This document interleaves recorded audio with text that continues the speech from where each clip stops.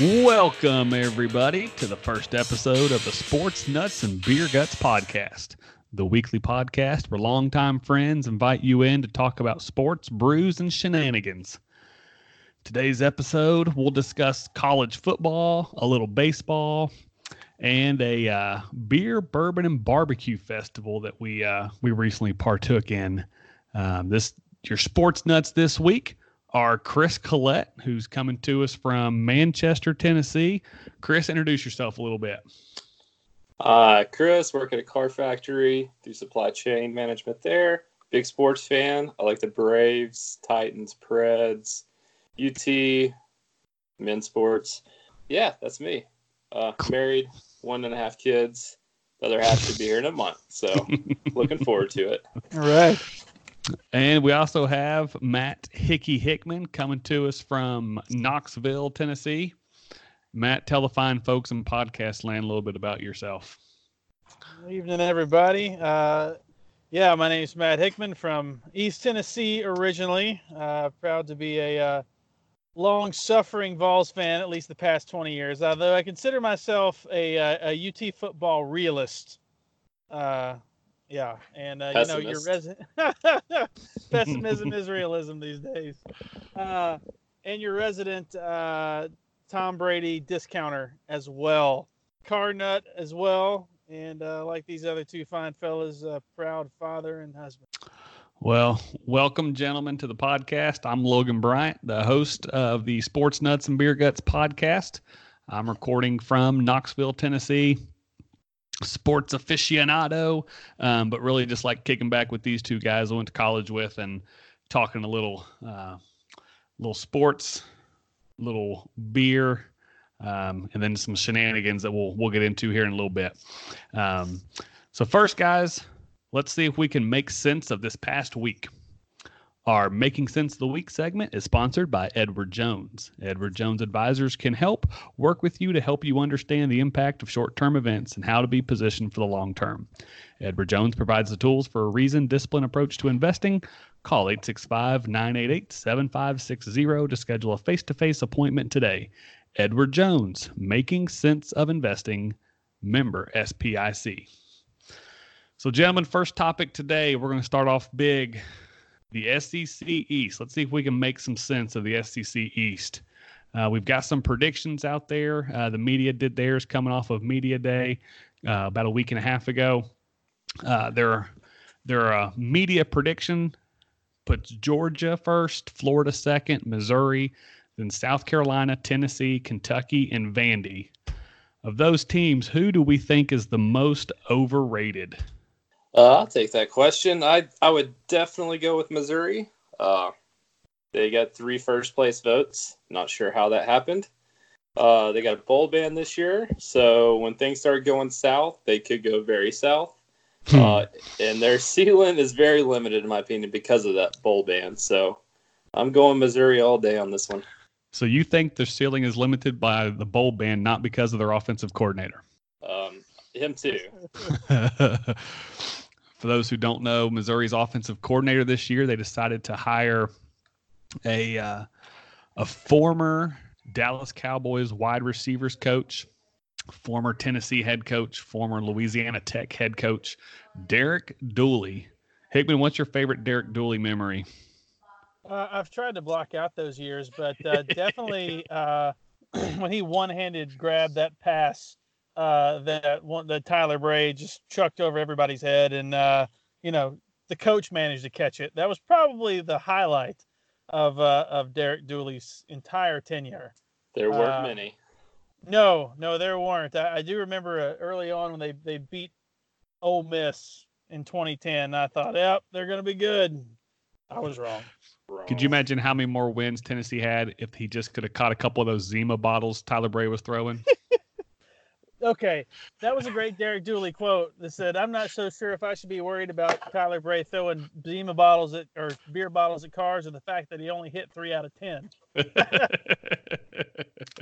That's not bad.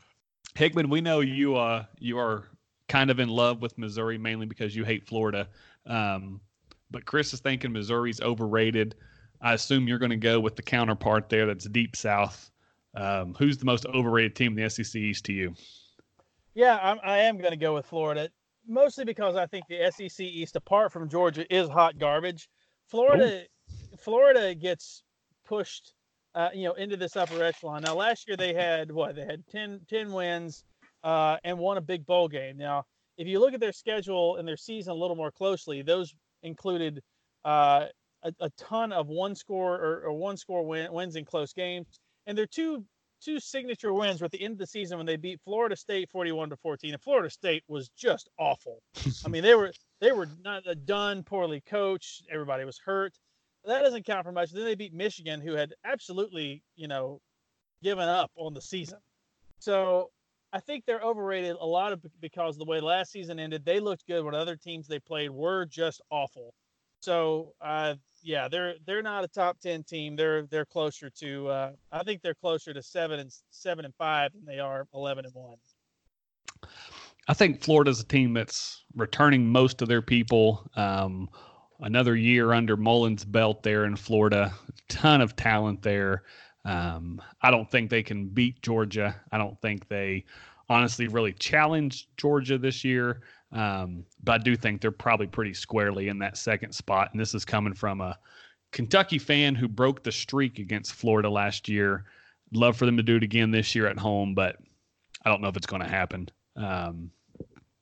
So I think after we have Georgia, who's probably going to run the table in the SEC, but also probably in their whole schedule, we got Florida, Missouri, South Carolina, Tennessee, and Kentucky.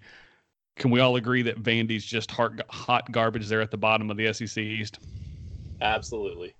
I'm going to hold before buying. I genuinely think that I think last place will definitely be a team from the Volunteer State. It could possibly be the good guys. Hickman, what are you drinking tonight? LaCroix, and I'm embarrassed. So therefore, your opinion should be null and void for the rest of the evening. I mean, I just don't see what improvement we have. I mean, another year, there's still no offensive line. There's no offensive or defensive line on this team unless everybody's healthy offensively. And if everyone is healthy defensively, they can still run dive left and dive right against Tennessee and have 200 yards. I just don't see where it's. I don't think the talent is there yet. And yeah. Chris, do you think Pruitt's the guy that turned the ship around at UT? I have no clue. I know he's better than Butch Jones. That's for damn sure. I'll agree. I mean, I get tired of listening to Butch Jones' spin on every loss, and Pruitt kind of tells it like it is, which that feeds right into what I like, because I shoot it straight for the good or bad. So I like him for that. He's recruiting okay. It's one hell of a rebuild. Realistically, Tennessee's still at least 2 years from being competitive in the SEC East, but I think they will improve this year. Well, I asked because one coach that I don't think is safe this year, you guys have heard me say this before, but I feel like Will Muschamp is living out his last days in South Carolina right now. They, for some reason, decided they wanted to have one of the hardest schedules in the SEC East. I don't think they're going to start off very well, and I think the wheels come off pretty quick and Muschamp's gone. Chris, I know for some reason you think Muschamp's a good coach, but what do you think about South Carolina this year? Good coach is kind of relative to South Carolina. I think he's the perfect coach for them because he's going to get more talent than they could otherwise have. They're going to win 7 games, pretty much guaranteed. You can pencil them in. They're going 7-5. I don't know which teams they're going to beat, which teams they'll lose to. They'll find a way to make it to 7-5. They'll get to a bowl game. They'll get their fan base all riled up like they have a chance against Clemson in their last game of the regular season. And then Clemson will thump them, and they'll be like, oh, it's basketball season, in which we still suck. I think he's a good enough coach for South Carolina, as long as the fan base is okay with 7-5, which I've seen a South Carolina team go winless in a season. Mm-hmm. I'm amazed by your 7-win prediction. not to make this all about Louisiana Tech, but the second Louisiana Tech sighting in the first Sports Nuts and Beer Guts podcast, South Carolina beat Louisiana Tech by 1 point last year at home. So I think your prediction of they're guaranteed or easily going to win 7 games, I think the wheels could fall off pretty quick and they go bowlless this coming year. You know, it's an interesting thing. I totally agree that if he gets fired, I think it has more to do with South Carolina delusion than it does with performance. They're not Clemson. They're not, you know, they're not an A-list team. They're not like a B-, maybe C+. South Carolina did not win a bowl game until 1994 in the school's entire history. Okay. Hitting with the facts. And they, you know, their best seasons were without a doubt. They had Lou Holtz and Steve Spurrier back to back, which is pretty solid given who they were. But the greatest coach in South Carolina history before that was like Sparky Woods or something. South Carolina's got to know who they are. Sparky Woods is not a real person, by the way. Oh yeah, he's the name of a fancy. He probably roomed with Turd Ferguson in college. AWOL wrote songs about him. Friend of the podcast, Alan Wallace. Anyway, South Carolina needs to know who they are, and Will Muschamp. I agree with Chris. Great fit. Well, let's take this approach. Put yourself in an 18-year-old body. You're a SEC caliber recruit. Pick whatever position you think you could have played in college. You're a recruit. Where do you go, Matt Hickman? Well, I can go anywhere? Anywhere in the SEC East. Let's imagine you were probably what? A left guard in high school? Yeah, that's about right. Anywhere in the SEC East. Well, obviously I'm going to go to Tennessee, but if I remove the emotional element of it, it's Georgia, no question. I've got the best shot to go to the NFL at Georgia. I'm going to play for winning teams. I'm going to have better coaches. No question, it's Georgia. Next, I think you need to go to a school with a little pedigree is where I would look. So Florida or Tennessee would be your next choice. Not Missouri, not Vanderbilt. Vanderbilt, probably not Kentucky. Chris, I don't know what your athletic abilities were like in high school, but in college on the intramural. Well, at the college intramural level, you were one heck of a free safety. Legendary. So free safety, Chris Collette at 18. Where are you going in the SEC East? I think I would be going to Georgia. As Hickman said, it's the easiest path to the NFL. If you can get on the field there, you can get on a team in the NFL. After that, I would definitely go Tennessee. I would rather just not play than go to Florida, Missouri, Kentucky, or Vanderbilt. So, and South Carolina too. So it's really Georgia, Tennessee. Georgia's just infinitely better right now than Tennessee. If I went to Tennessee, I would have that fear that I'm just going to waste 3 to 4 years of my life. So I would pick Georgia. I think you guys are crazy rolling with Tennessee because you have to imagine 18-year-old self has never seen Tennessee be good or relevant. So other than living in Tennessee, I can't imagine what's pulling you there. If I were 18 in high school, I was a free safety, backup quarterback, and a punter. So if I was punting in the SEC East, I might be going to Tennessee. I might be going to Vanderbilt, to be honest with you. I got to get something out of college. I mean, everybody's going to pick Georgia, but I think now they kind of have this stigma that their kickers have to have thick black rim glasses and look like total geeks. I can't be going that route. So I'm probably going to Vandy. If I was a defensive player, I would have a hard time picking between Florida and honestly probably Kentucky. Looking back at last year, all the defensive players they had recruited, Josh Allen, a top 10 recruit, knowing Mark Stoops is, going to make sure the offense doesn't lose the game and expect the defense to win it. My problem at Georgia is it's almost like going to Alabama. Once you get stuck down that depth chart, you may be ruined. But I know I'm probably going to play if I roll into Kentucky, Florida's got all kinds of athletes. But there is nothing in this world that would make me even consider Missouri. And I have to be offered a whole lot of money to go to South Carolina, I think. They might do it. Who knows? If they had it. Now, one thing, we're not going to do this very often. We're going to talk mostly sports on this podcast. As you can probably imagine, we're big football buffs like basketball. We're actually going to talk a little baseball on this podcast. But whenever the three of us get together, we're definitely going to mention it. So last weekend, we had the opportunity to get together for the Beer, Bourbon, and Barbecue Festival. I guess it's a traveling festival that happened to be in Knoxville last weekend. So we showed up. We got there about 2:00 in the afternoon, and you walk in, they hand you a little glass, and then there's just beer and bourbon vendors all over the place, and it's a free-for-all until 6:00 when your Uber comes and takes you home. So of everything that we end up trying last week in that 4-hour whirlwind, Chris, what was your favorite thing you tasted? I'm going to have to go with the Country Boy Brewing Cougar Bait. Yeah.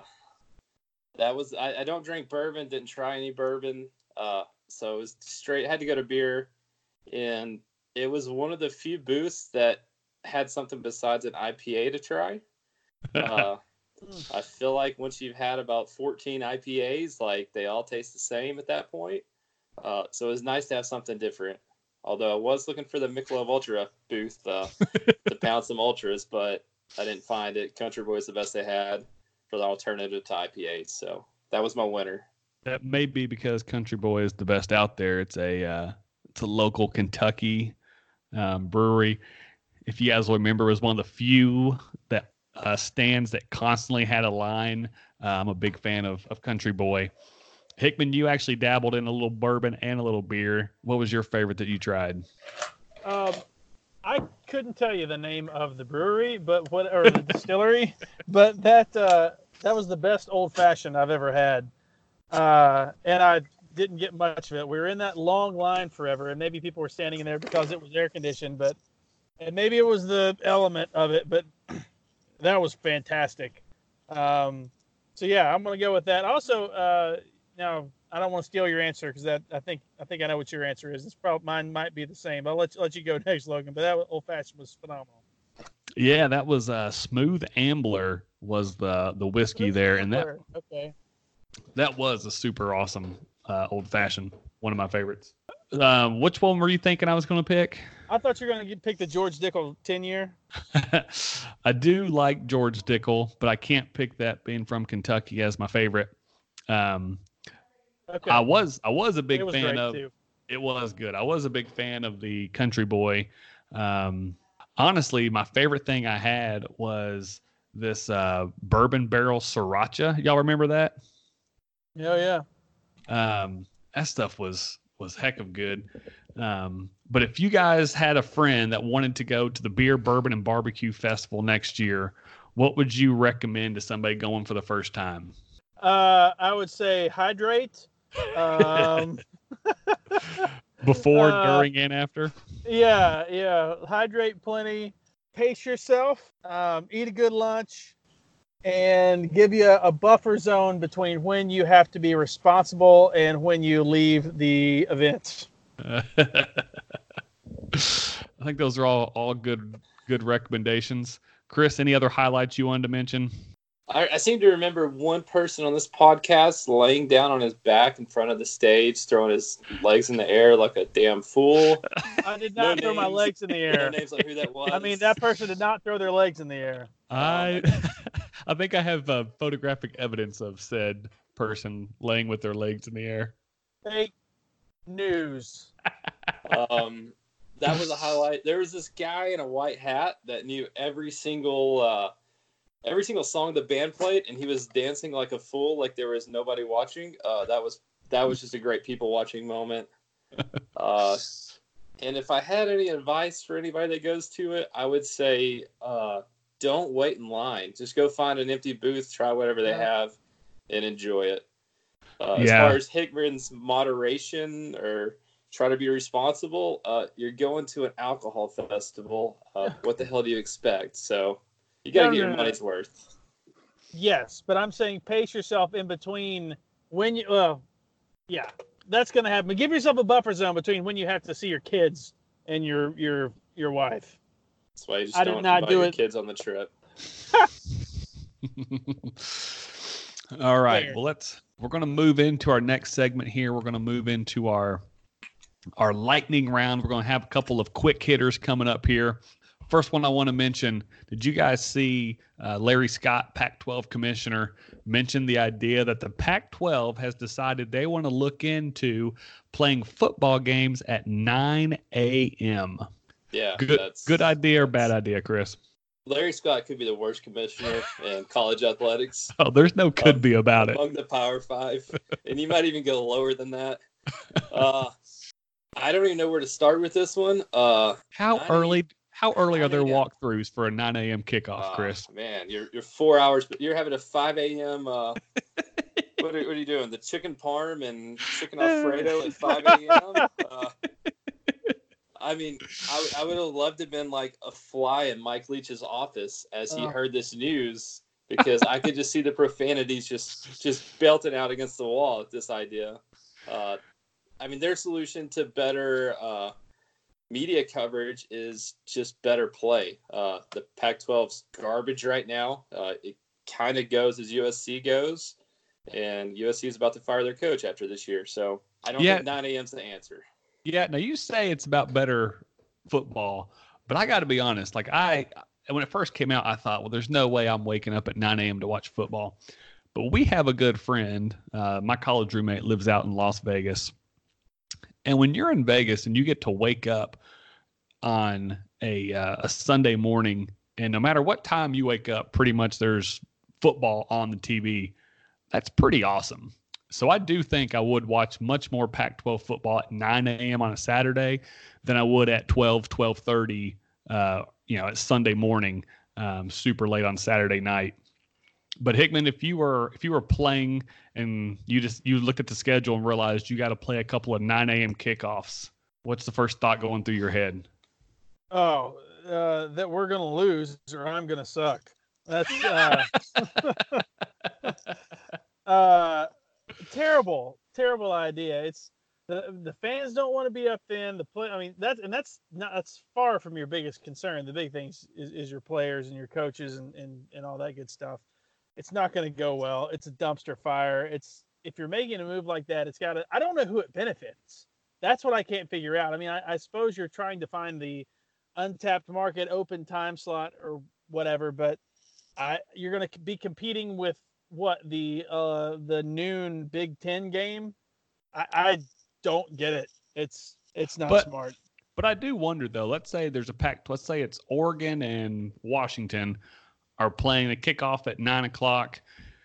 So at 11:30, 12 o'clock, they're ending the fourth quarter. Are you going to tune in to the kickoff of the CBS game at noon, or is there any chance you're watching the end of a Pac-12 game that's close? I'm definitely watching the end of a Pac-12 game. If that's depending on depends on the people. I think that goes back to your point that the teams have to be good. I'm not watching two middle of the pack teams. If it's USC and Oregon and they're both decent, sure, but my attention will quickly go to something else. Yeah. Chris, we had the MLB trade deadline yesterday. Give us a quick run through, and by quick run through, I mean myself and Hickman think baseball is a dying sport. And boring. So you have 1 minute to give us a trade deadline run through now. Okay, here goes. Winners are the Houston Astros and Atlanta Braves. They both improved their teams. I would say the Astros are by far the favorite to win the World Series this year. The Braves, they inched a lot closer to Los Angeles in the National League. The losers would be any team looking for a starting pitcher that's in the race, because for some asinine reason, the Cincinnati Reds and New York Mets decided, hey, we need to add a starting pitcher, even though they're below 500 right now. Couldn't figure that one out. Other losers are the rest. The Dodgers did nothing, absolutely nothing. The Yankees and Red Sox did the same. I don't know if they just looked at the Dodgers and looked at the Astros and are like, hey, we're not competing. Let's not give any prospects up. But it was a weird trade deadline where there wasn't much happening. But Houston and Atlanta really improved their teams this year. There you go. Well done, Hickman. Who's right. the best? Who's the best team in baseball right now?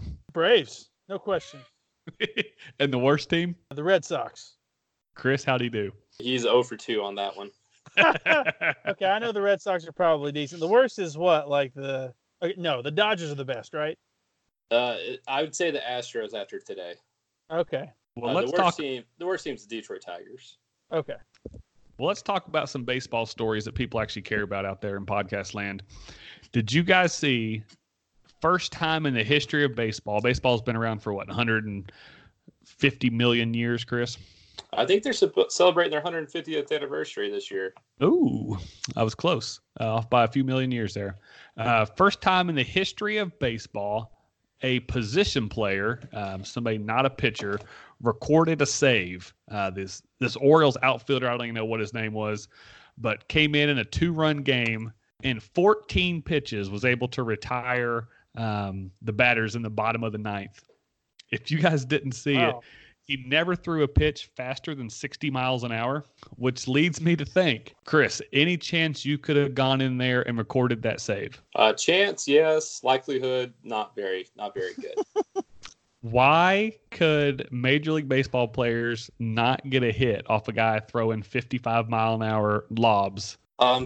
Think of it like the home run derby. Where people hit home runs all the time. That's a good analogy. And also people hit outs all the time. They don't hit it out every time. So, but they do 1 out of 14. I'm just saying that's what it is baseball's hard. It's hard to hit, especially if you're used to seeing 95 adjust into the 55 mile an hour, whatever he was throwing. It's just different. It throws your timing off by a lot. And so that makes me wonder then, why don't teams do this more often? Bring in some first baseman who's throwing 45-mile-an-hour sleepers in there. Yeah, it's not going to work that often. Well, clearly it's never worked in the history, but I'm just saying, if you're saying it throws them off, it's worth a shot every now and then. Hickman, I agree to disagree. If a pitcher has to keep the ball under 60 miles an hour, you have 14 pitches come across the plate. How many can you hit? Make contact or put in the field of play? In the field of play. 1. No. Wow. We gotta find us a batting cage. I want to see this. One under 60 miles an hour? Yeah. I can hit 1. Oh man. Only 1? Like you realize 10-year-olds throw faster than that. I did not know that. So I could hit several. I'm really bad though. You remember softball? That's a fact. Unfortunately, I do. That was probably the strongest part of my game though. Well, the last baseball story I ever want to talk about on this podcast. Did you guys see Trevor Bauer is a pitcher, was getting ready to get pulled from the game, and as the coach starts walking out, he takes the ball from the mound and chucks it over the center field fence so the manager couldn't take the ball out of his hands. Chris, why is it that baseball players seem to get away with throwing tantrums all the time? I don't really know, but it's probably because it's such a boring sport to the casual person. It just brings some entertainment and adds a few eyeballs to the sport that's quote unquote dying. Well, it must not be good because did he get traded? He did get traded, but I mean he was on the trade block heading into the chucking the ball over the center. That's an impressive feat from center field. Like I not thought much so of a too. Crow hop, just chucked it. Yeah, his arm was obviously worn out because he was getting pulled from the game. I was thinking the same thing. I like the center fielder's reaction of when he saw the ball land, he turned around and was like, what the heck was that? Now, have you guys ever seen a bigger, or what's the craziest tantrum you've ever seen in sports? I mean, aside from the Malice at the Palace, that was pretty awesome. That's the first thing that comes to mind. I'll tell you guys. John McEnroe? Oh yeah, going nuts with the racket. There was one time in high school I was at a small track meet that I should have won, and I was in the high jump, and I did not win the high jump, and I should have. And so my last jump, when I hit the bar, I stood up and I wanted to break the bar over my leg, but I knew I wasn't strong enough to physically do that at 170 pounds. So I just took the high jump bar and just chucked it into the trees. Needless to say, my father was not too pleased about that one. But I didn't know what else to do. I was going to break it over my knee and look like a fool, so I just chucked it across the track into the forest. Is there video of this somewhere in existence? I can only hope not. All right, boys, we're going to finish up this lightning round with a couple quick hitters. First, I don't know if you guys saw, there's a police force in Arizona who has decided they're going to start pulling people over for good driving. And as a result of this, they're going to hand you a coupon for might as well be a 7-Eleven Slurpee or something like that. Are you guys okay with police pulling you over for good driving? Absolutely not. Oh my gosh. Like, how is this even like legal? I don't understand it. It's a waste of so much time for all parties involved. If I'm going to get pulled over for any reason and it to be something congratulatory, I better be getting a check with a comma in it. I'm not interested in anything else. I mean, is there anything a police officer can do when they pull you over to make you feel good when you leave? Unless I did something illegal and got away with it, no. Chris, is there anything you would want the cop to hand you when he pulled you over to make you feel good about your driving habits? Maybe an ice cold Michelob Ultra. Yeah, I don't know. When I heard this, I was just like, is this real life? Like, I mean, when I typically get in my car and drive somewhere, like I'm on a plan, I have an agenda to get from point A to point B in a certain time. Like, I don't want somebody being like, hey, good job, way to drive safe. Like, there would be some colorful words. I might get arrested if a cop did that. I had an issue one time in high school. I was driving my little small town in Kentucky, and a police officer pulled me over. And so I pull over to the side on the highway, and he pulls in behind me and then slowly passes me and like stares at me. So I'm thinking, what in the world's going on? So then I pull back out on the road. I'm going less than a mile away. Same cop pulls me over again, does the exact same thing, pulls in behind me, then slowly passes me, just staring me down. And so at this point, I'm trying to figure out, is this a real cop? I mean, have I watched too many movies? What's going on? So finally, a third time, once we get in town, same cop pulls me over. This time he gets out of his car and says, hey, just want to let you know, we're looking for a car that's kind of like yours, but that's not yours. So I just want to let you know, that's why I keep pulling you over. Thought, well, buddy, you could have just not pulled me over after the first one and just let me go. So I don't understand how this is legal, how they're getting by with this, but it seems like a terrible idea. Another terrible idea. Here in Knoxville, school starts next week. We've had a couple school districts around here that have started already. Are you guys okay with school starting before? I mean, forget Labor Day, but we're not even in August yet, and some schools have started. I remember when I was in high school, there was always a talk that, eventually you're going to go to year-round school. And that sounded effectively like a death sentence at the time when I was hearing those things. But the way they do it, if they do 6 weeks on, 3 weeks off, something like that, my sister's kids do that. And actually, that sounds pretty great. So if it's in the right system, yeah, I'm good with it. Chris, you don't have any school-age kids. How do you feel about school starting in July? Always been a traditionalist, and August has been when I start school. July just seems way too early. I don't know, but I go with August. That's my go-to. So I would a week too early. Yeah, I would go with July with Labor Day if I had my druthers. I feel like, even like in high school basketball prospects, somehow they can just skip forward a year randomly if they decide they want to reclassify. I think I was like halfway through my junior year when my guidance counselor was like, well, you've taken all the mandatory classes, so now what do you want to do? I feel like we find a way to waste a lot of time. Surely we can find a way to give the kids an extra week or two of school. But that does it for our lightning round. We're going to end every show with our pick segment. We call this pick segment Picking and Grinning. Comes the money. Here we go. Money talk. Here comes the money. Money.